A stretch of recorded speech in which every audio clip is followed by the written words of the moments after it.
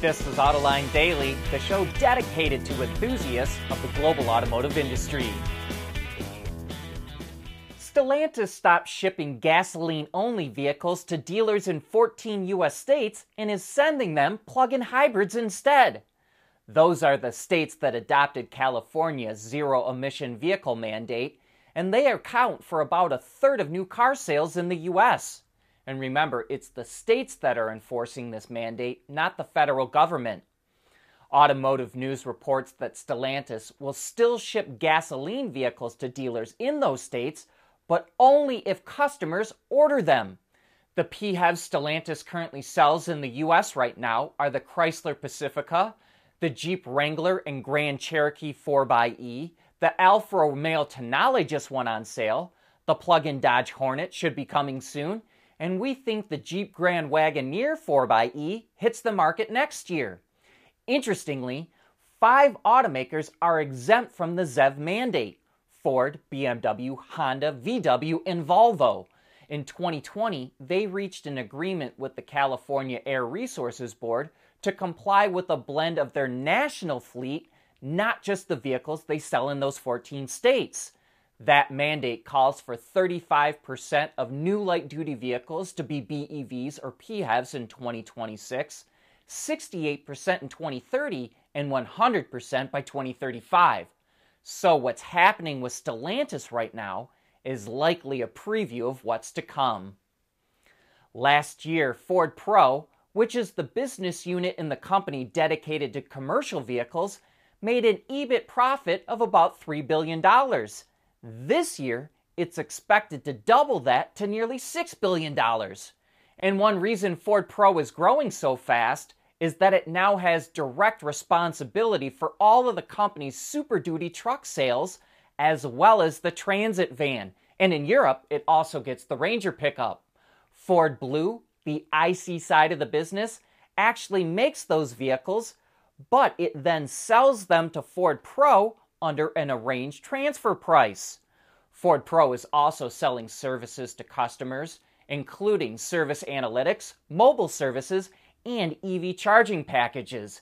And sales of those services are growing rapidly.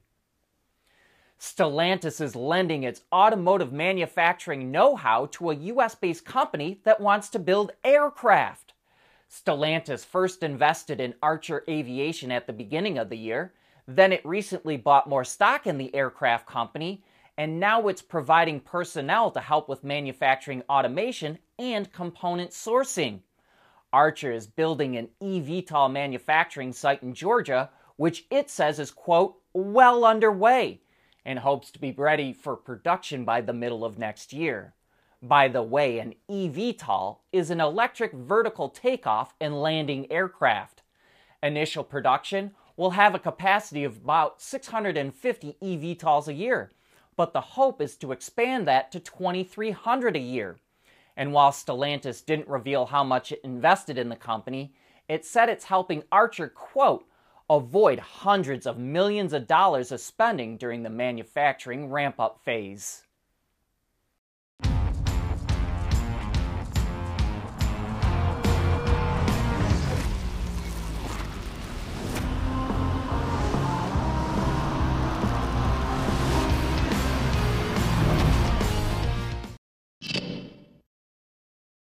Commercial EV startup Nikola Motors is shaking up its operations. The company announced it's laying off 270 employees in order to cut costs by $50 million a year. More than half of those workers were involved in its European operations, and that's because Nikola says it's going to concentrate on the North American market instead. It's also selling off its stake in a joint venture with European commercial truck maker Iveco. Nikola expects that its annual cash burn will drop below $400 million a year by 2024. And despite the cuts, Nikola says it's on track to launch its fuel cell-powered semi-truck in the third quarter of the year.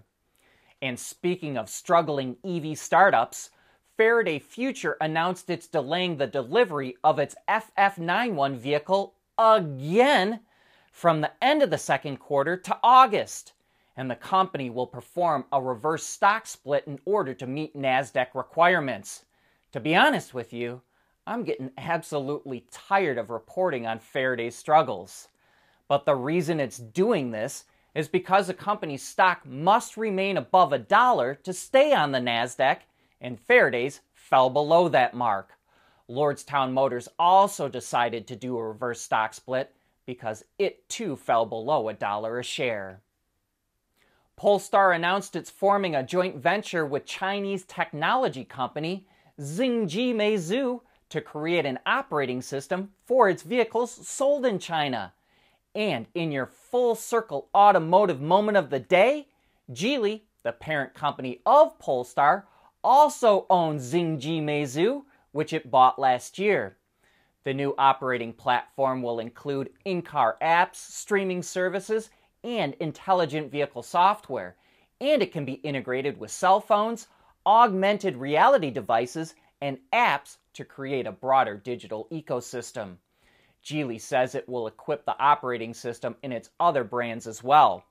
Polestar says it will continue to use the Android Auto operating system that it currently uses in the rest of the world. Renault revealed a brand new SUV called the Rafale. Its name comes from a Renault-powered airplane of the 1930s that set a speed record around the time. And Renault calls the new Rafale the flagship of its brand. It's the first vehicle entirely styled under its new design language that's going to spread across the entire lineup. We'd say the interior is rather blocky and is highlighted by two floating digital display screens that are kind of combined into one unit. Other technical highlights include OTA capabilities, a large dimmable glass roof, and four-wheel steering. The standard powertrain is a strong hybrid setup that produces 200 horsepower, but there will also be an all-wheel drive hybrid that makes 300 horsepower. That base setup launches in the spring of next year, with the more powerful Rafale to follow after that. Every year since 2015, Toyota's design team in California has come up with a unique paint color for its TRD Pro models, which currently include the Tundra, Sequoia, Tacoma, and 4Runner. And this year's color looks like a deep orangish red called Terra. I know it may sound simple to do, but they take picking a paint color very seriously. They chat with customers, and they may fine-tune a color 3 or 4 times before they get it just right. And not only do these special colors become very sought after, they can also retain their value more than a similar model. Acura announced pricing for the new Integra Type S, which goes on sale today. It starts just under $52,000, including destination charges. The model is the most powerful Integra ever and features a 2-liter turbo that cranks out 320 horsepower and 310 pound-feet of torque. That's an increase of 120 horses and 118 pound-feet over the base Integra. And better still, it can be mated to a 6-speed manual transmission. And that brings us to the end of today. Thanks for making Autoline part of your day.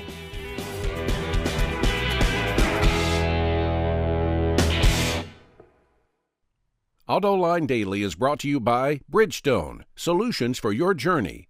Intrepid Control Systems, over-the-air engineering, boost your game. And by Schaeffler, we pioneer motion. At Schaeffler, we pioneer motion.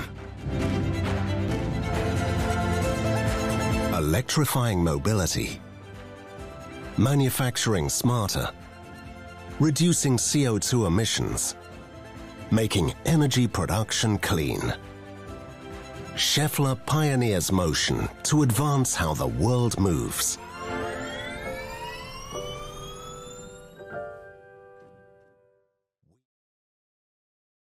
We want to know what drives your testing. OTA, connected car, diagnostics, remote testing. Intrepid Control Systems is here to help you work from anywhere. Intrepid Control Systems, driven by your data.